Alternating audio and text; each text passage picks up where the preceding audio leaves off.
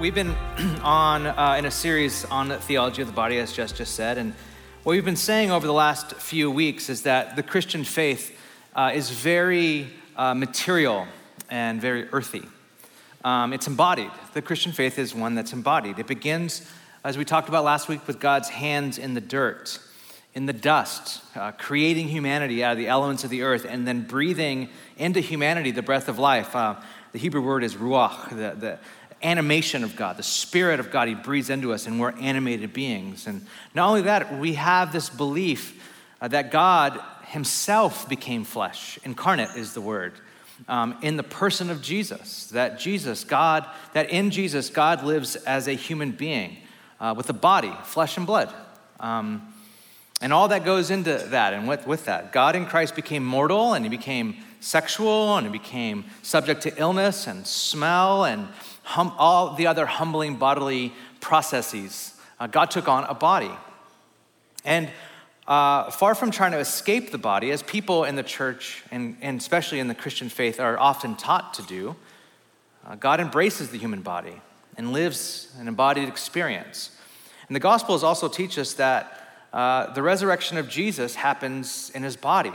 We proclaim, and will very soon proclaim on Easter morning, that Jesus physically rose from the grave.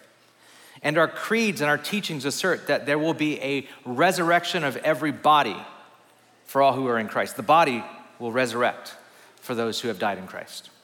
And not just that, the Gospels tell of how Jesus, the night before his crucifixion, took bread and wine, two of the best things on planet Earth, thanks be to God, and he gave thanks over it, and he shared it with his disciples, saying, "This is my body broken for you, and this is my blood given for you."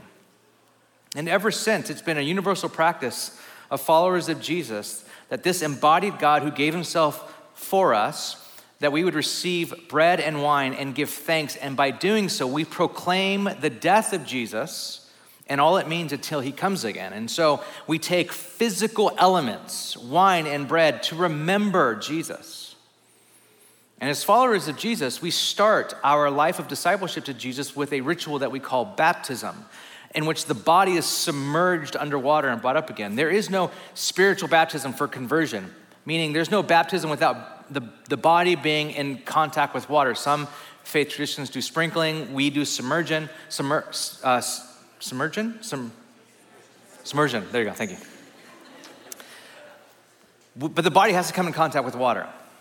And so Fraser Watts, in his book, Plea for Embodied Spirituality, says, "We thus have a sweeping and comprehensive set of doctrinal reasons and mainstream practices for regarding the body as having a central place in the purposes of God and the life of Christians. And yet, despite all of this, there's a tendency to take a negative view of the body, sometimes to ignore it and to try to rise above it."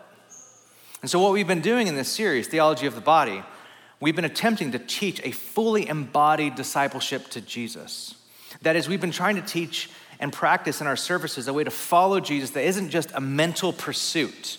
You are not just brains on a stick, but saying a whole-bodied yes to the way of Jesus. That's what we've been trying to do. So what I'd like to do this morning is, like we do every morning in this series, is open with a meditation. So if you can, please, as people are coming in and taking their seats, would you just be in your body right now? Sometimes we think we bring our minds to church and that's it. No, I'll bring our whole bodies to church. Would you put both your feet flat on the ground so you don't carry any tension in your body? Open your hands to God. Take a few deep breaths. Put your coffee down if you need to. Take a few deep breaths. Breathe deep into your diaphragm and your stomach. And as we talked about last week, breath, ruah, spirit, pneuma, it's all like, it's what God breathes into us. Our very breath comes from God's breath. Take a few deep breaths. And as you do, I'd like you to say something to the effect of, "God, here I am, present to you who's always present to me."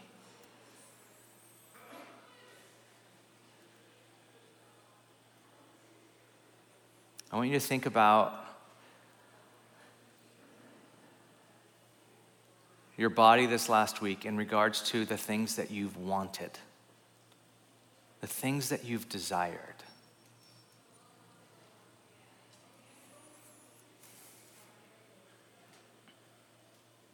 Think about your longings. Maybe this last week, reading the news, you've longed for justice and you felt it deep into your belly, a longing for justice. Maybe this last week, you had this sense of a wanderlust reemerging. You wanted to travel. You haven't traveled in a while. Maybe you were just surprised by wanting something you never thought you would want. Maybe sexual desire awakened in you in a different way. Whatever your desires, whatever your longings, bring them to God now. Meaning, place before God all of who you are and say, here I am, my longings and desires and all. The whole hope of the Christian faith is that we would learn how to aim our longings and our desires to God. To channel them, all the longings and desires we have to God. Psalm 42, as the deer pants for streams of water, so my soul pants for you, my God. My soul thirsts for God, for the living God. When can I go and meet with God? The answer to that question right now is now, Lord, we can meet with you right now. Would you be with us? Teach us. I pray that, I actually just submit all of my capacities to you, ask that you would use me this morning. I want to be helpful to your church. In Jesus' name, amen. Here's a picture of Mother Teresa and Janis Joplin. Janis Joplin, obviously from San Francisco. This is how one of my favorite books on spirituality of all time opens up.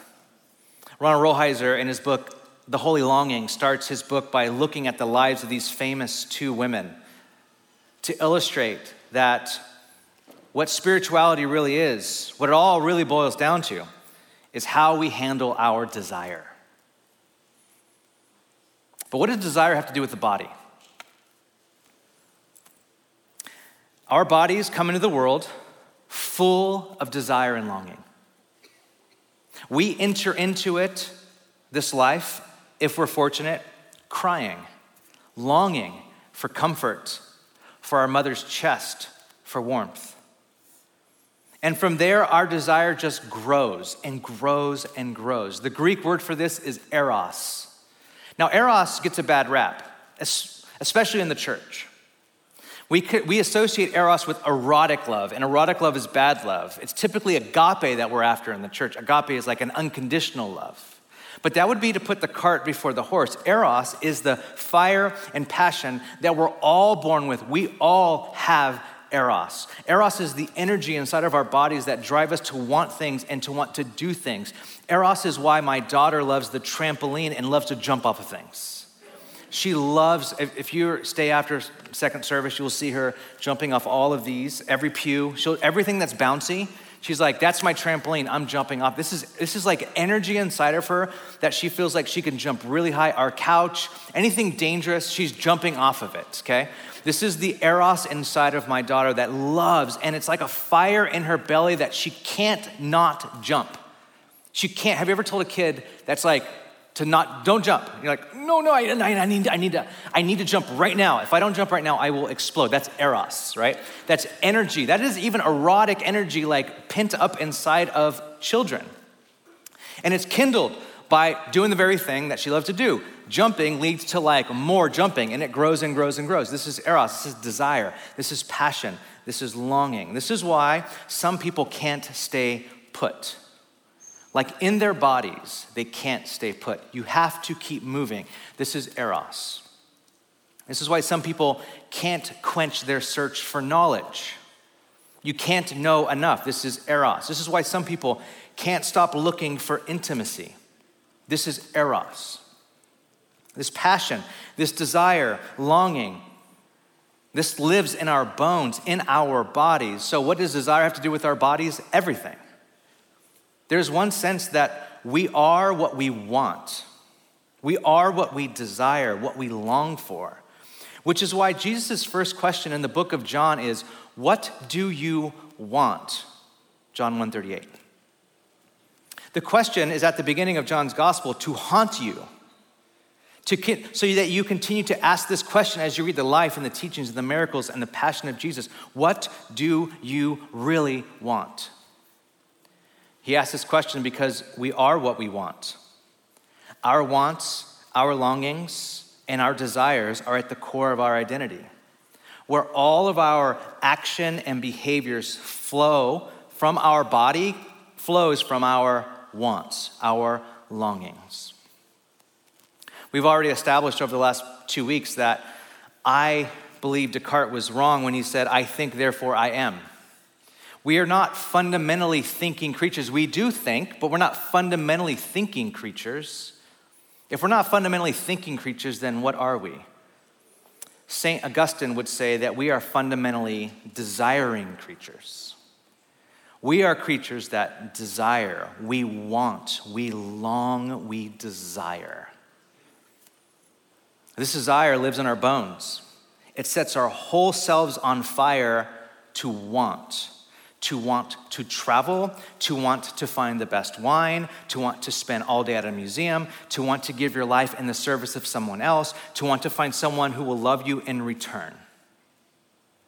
And to ignore this part of our embodied selves would do you a very bad disservice in your discipleship to Jesus. If you think that becoming a Christian you have to leave all of your wanting somewhere else, you would miss what it means to be a disciple of Jesus. Desire is what drove my wife and I to leave our hometown in Bakersfield, California, many years ago, sell everything that we owned. We had a house at the time, and I took a job at Starbucks so we can plant this church. Desire did that. Not common sense. That doesn't make any sense. Desire, longing did that. I remember I would be on my computer back in when I was in my early 20s on dial-up internet, looking at places where I might want to plant a church one day. I had this deep longing and desire to start a new faith community. It was a desire that was within me. It was desire that led us here. It was desire that drove my wife into recovery for a very long battle with an eating disorder several years ago. Her first day there, they asked, why are you here? And she said, I want to have a baby, and if that's ever going to be possible, I have to physically heal. Desire. Desire works to drive us to the things that we want. But desire works in the other direction too. It was my desire to plant this church that led me to do this at all costs, no matter what it led me, what happened. To where I wanted to plant this church so bad, I would work, I would overwork, I would extend myself, and it led me to burnout and broken relationships.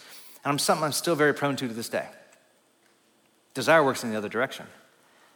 It was desire that led my wife into the eating disorder in the first place. I was there, I remember. Desire can lead us to our best places or our worst places.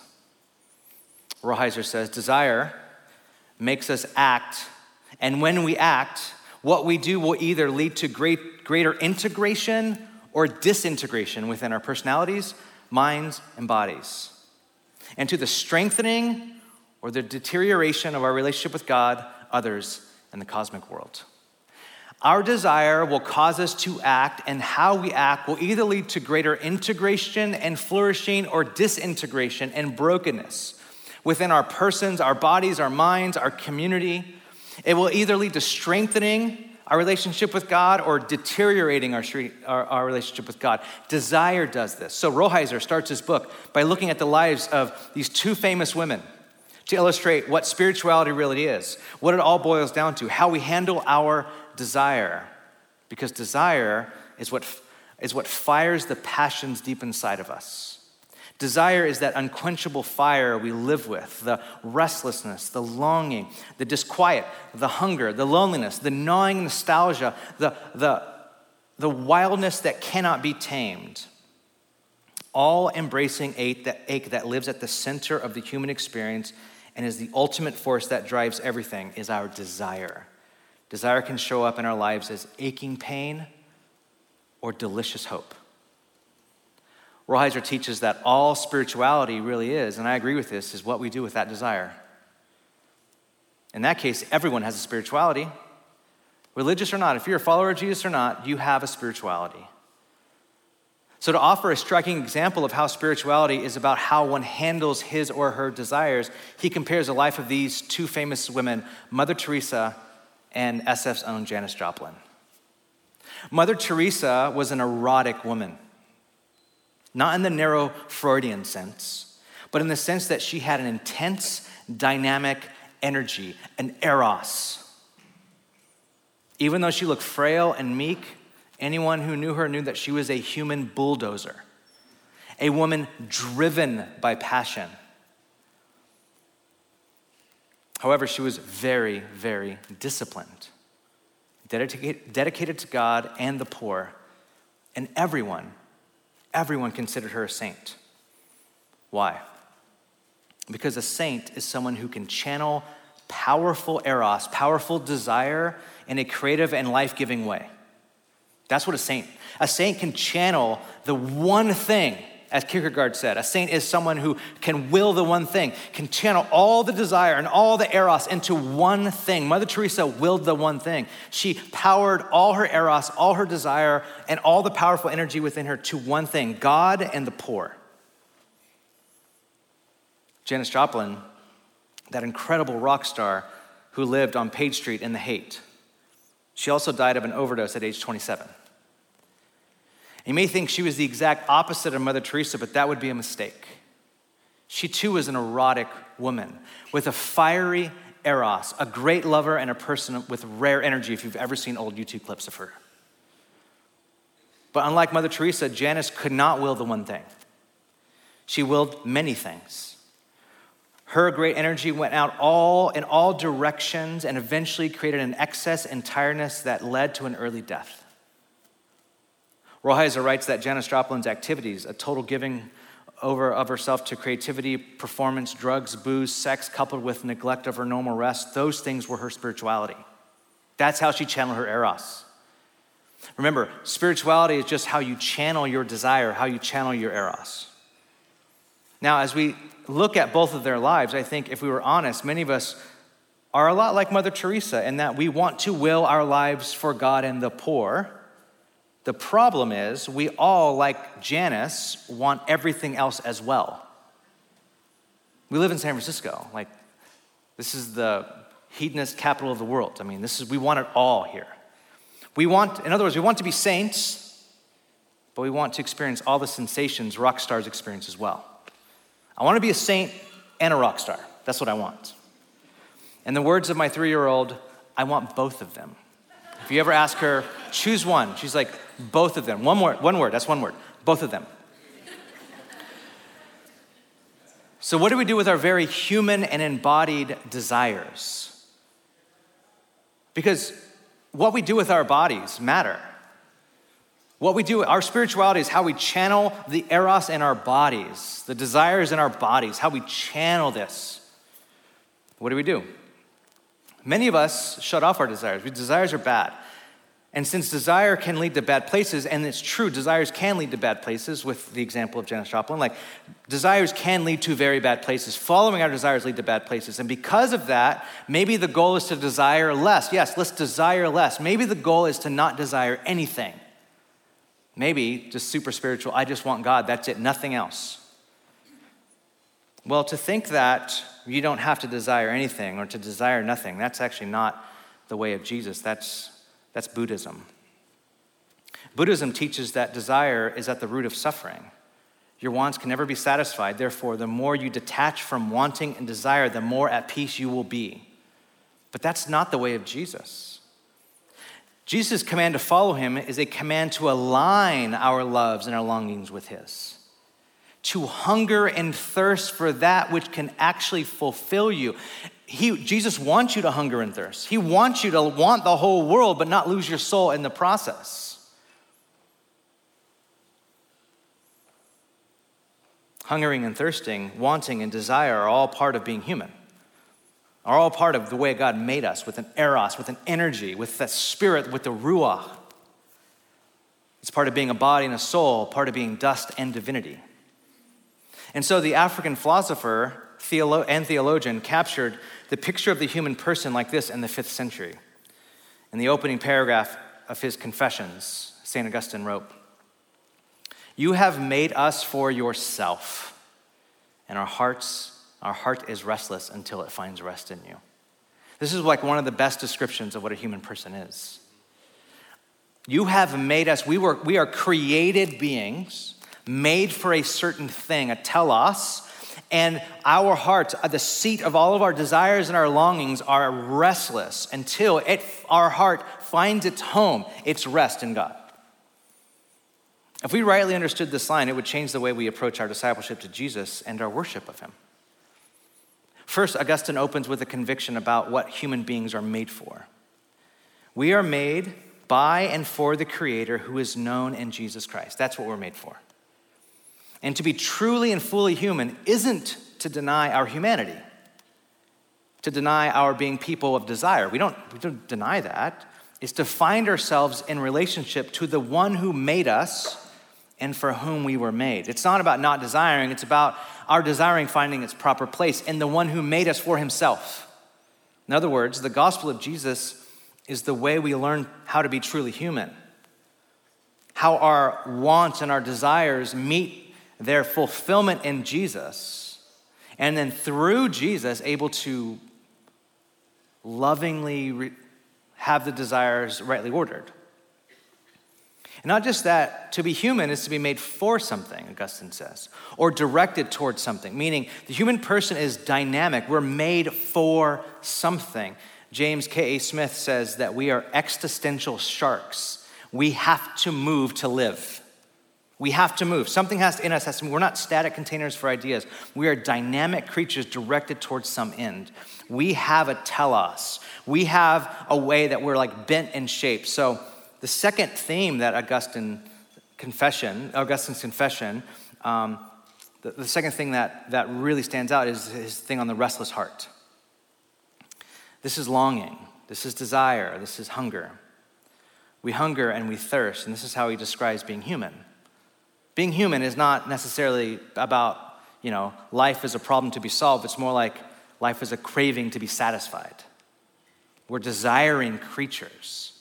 And by locating the problem in the heart, what Augustine is saying is that the center of gravity of a human person is not located in the intellect, but the heart. Now, why does he say that? Because it's where our longings and love come from. And it's our loves that orient us towards some ultimate end. Our longings are eros. Again, we Christians don't love the word eros, but Jamie Smith writes this in his book, You Are What You Love. He kind of redeems this for us a bit. He says, in the truest sense, eros signals a desire and attraction that is a good feature of our creaturehood. We're created with this. Instead of setting up a false dichotomy between agape and eros, we could think of agape as rightly ordered eros. When you think about Holy Week coming up and the Passion Week of Jesus, what is the passion of Jesus? It's his eros, his energy driven to unconditional love. It's his face set like flint before Jerusalem to go to the cross for us, to suffer and die for us. His eros, all of his energy inside of him aimed at self-giving love. It's channeled, rightly ordered eros. The love of Christ, he says, that is shed abroad in our hearts by the Holy Spirit is a redeemed, rightly ordered desire for God. You are what you desire. Rightly ordering our eros, our longings and our passions and our desires that live in our body is the goal of spiritual formation, is the goal of maturity in Christ. Now, how do we do that with our bodies? How do we live with bodies of desire? Now, I'm gonna try to get really practical here. I'm not a really good practical teacher, to be honest. Most comments I get at the end of every one of my sermons is like, what do I do with that? I'm like, pray. I would start with praying. So I'm gonna try to get a little practical. Okay, try. How do we live with bodies of desire? Two things. I'm not trying to get too practical. I'll just give you two things. First is this. We need to realize our ruined condition. We need to own and realize that we live. Now, I didn't start here, by the way. I started last week with created good. I think the Bible starts in Genesis 1 and 2, not Genesis 3. That's very important to get right. But we live in a Genesis 3 sort of world. We live in a ruined condition. Our bodies, our desires were created good, but the reality is now our condition is one that is malformed and dysfunctional. Meaning we aim our desires in all the wrong places. Our restlessness leads to disintegration. This is why we ruin relationships. This is why we push people away. This is why we have in the writings of Marcus Bufford in his really, really good book on how Christianity still makes emotional sense, he says that we have a human propensity to F things up. And if I say that, I'm like, yeah, that's about right. That's literally our default position. We have a tendency to mess up everything. Dallas Willard says that one of the greatest obstacles to effective spiritual formation in Christ today is simple failure to understand and acknowledge the reality of the human situation as it affects Christians and non-Christians alike.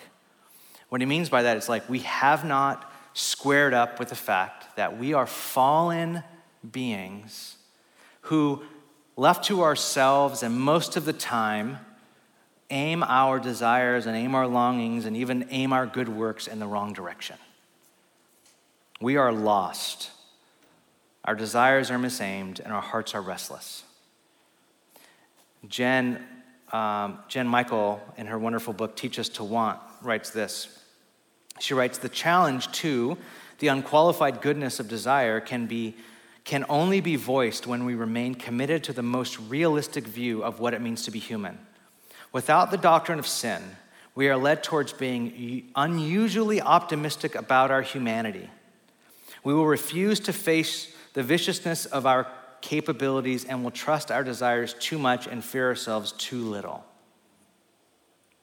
So as you listen to this sermon on desire, what I'm not saying is God made you to desire, just go point your desire at anything you want to desire because that's God-given. We can't just say that because our desires are misaimed. We are desiring creatures, but misaimed desires is why our hearts are so sick. What we need is a salvation. We need salvation. We need the salvation that Jesus offers. Our hearts are aimless and restless until they find his grace and his forgiveness. Until this happens, until our hearts are at rest in Christ, and until our longings meet Jesus, then they will continue to be malformed over and over and over again. But once we receive the grace and the forgiveness of Christ, what happens is that our hearts positionally get changed in a moment, but then over time get reformed and renovated. Slowly over time, our desires by the power of the Spirit begin to change, which brings us to our next thing. Not only do we need to realize our ruined state, but we need a renovation of our desires. We need our desires that completely get aimed at the right thing. Jesus doesn't just remove our desires. So you don't become a Christian and then you don't want anymore. You still want. If you come to Jesus and you're an addict, you'll still want. But over time, Jesus renovates them, redeems our eros, and turns our eros into agape. That is, he turns our passions and our longings and our desires into the kind of person who is deeply committed to the good and the beautiful.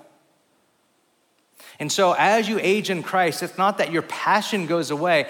Your passion will still be there, just like when you were in college or just when you were in high school or whatever you want to say. It'll still be there, but it'll be aimed. Maturity will look like you're full of eros, but you know how to live within your commitments throughout the day. You'll know how to still be a faithful spouse. You know how to be faithful to your church community. You know how to be faithful to your commitments to Christ. You'll be full of eros, but you know how to channel those in ways that keeps you committed night and day. Now, first I want to say that this is possible. This is possible. Your reformations of your desires, you becoming more and more a person that can will the one thing is possible. It's not like it's just impossible reserved for people like Mother Teresa. It's possible for all of us. How does it happen? Well, it happens through a process of apprenticeship to Jesus. It happens through, now I'm gonna end this sermon, either this is gonna be super sexy for you because I'm ending with a diagram, you're like, oh my gosh, it's the best sermon ever because it's a diagram, or you're gonna be like, how are you gonna end a sermon on desire with a diagram? So I don't know where you're at, but here it is. We've said this before. I'm gonna show you a little bit of, this is more of like the operating system of things like that go on behind the scenes in our church. And sometimes we bring it up forward and say, this is kind of how we've operated. This is how we believe that you can change. We call it the triangle of transformation, a triangle of Christ-likeness, or a theory of change. Here it is. We believe that you change through truth. You commit your life to truth. You commit your life to the way of Jesus, or the practices, or you can call them atomic habits if you like that book, whatever you want to call them. Spiritual atomic habits. Through community, and most importantly, honestly, the power of the Spirit. So leave that up there. Let me talk through these. The way that our eros, our desires, our passions that live in our bodies, our souls, our whole person, are transformed by truth. Now, I told you that we are not just thinking things. That doesn't mean that we're less than thinking things. That means that we're more than thinking things. We still need truth. In order to change, we need to know what's real. We need to know what's true. An example, if you always thought your body was bad and that your spirit was good and that all God cared about was getting you to heaven when you died, you would never, ever really change because that's not true. Now, ultimately, truth comes at us in Jesus. Jesus came to bring truth, and not just teach truth, but he said that he himself is truth. I am the way, the truth, and the life. He said things like his teachings were the truth, and the truth that you will know, and the truth will set you free. We need truth of Jesus to change, to be free. We need to know the truth, but this is harder than it seems. This is why we also need the practices. We don't just need to know things, we need to practice these things. We need to get what we know habituated into our bodies. We need these things to be rehearsed and acted out in our bodies. Ways of practicing or making every effort to get the truth of who we are in Christ into our bones and into the mental maps of our reality. Now, historically, the church has practiced things like prayer and fasting and meditation and Sabbath and giving and chastity, just to name a few. And so for us, we don't believe that your life as a follower of Jesus, as a part of our church, consists of you showing up on a Sunday morning and you giving your tithes and your offerings. That's not it. That's part of it. A huge chunk of it is you learning practices that habituate your body towards what's good, what's true, what's right. Getting these things in your body. We have found in a city like San Francisco, daily, devoted, undistracted prayer, meditation, and a weekly Sabbath is a great starting place for practicing the way of Jesus. Those two things, Sabbath is a very countercultural act in our city. Start there. But we can't just end there because, to be honest, what I've learned as a parent of now 2 children where trying to find time to pray is almost impossible, and that's completely honest, where I remember Tim Keller saying one time, what do you tell families that are trying to, have a quiet time with children in the house? And he said, if they could just stay saved, they won. And I was like, I never understood that, but now I'm like, I get it now, 100%. Just stay saved, that's. But what I found is that when I can wake up and devote my time to prayer and reading the scripture, which I do every day, I could walk away going, my formation, I'm kind of crushing it. Until I get around my family. And I'm like, I have a long way to go. My patience, my endurance, I think I heard my wife laughing. I have a long way to go, a very long way to go. When I'm around my community, when I'm around the staff, when I'm around people that really know me, when I'm alone doing my disciplines, I'm like, I got this thing. Christianity, yes, I got it. The way of Jesus, I think until I'm dropped into the middle of like chaos in my house and all the things that were like, I actually, what was really there, anger, power, all that stuff just starts coming out of me. And I realize I have a long way to go. Lastly, so we need community to change. We need community to be a mirror of how is our formation really going? What are things we need to be paying attention to? And lastly, and probably the most important, to be honest, we need the power of the Spirit to change. For it's God's Spirit that leads us into truth. It's a Spirit that makes us one with God as we engage in spiritual practices, and it's the Spirit that brings us into fellowship with the Jesus community. The Spirit brings transformation. It's the Spirit's work in our life now. And so what we'd like to do at this point is respond to the Spirit. There are things that the Spirit of God is doing right now in your body, that we believe that there's some healing that needs to happen in your body, some mental maps that need to get rewired, some things that the Spirit of the living God want to connect for you and literally do in this room right now. And so we want to respond to without any fanfare or whatever. Would you stand with me? I'm going to have David come up and lead us in time of response, and have the band come back up on stage to lead us in song. So we're going to be moving right now. We're going to ask you to move forward, to kneel, to pray, to come forward to receive communion. Maybe to raise your hands in worship, or to sing louder, or to kneel, or to move your body and to respond to God through your body. Let's pray.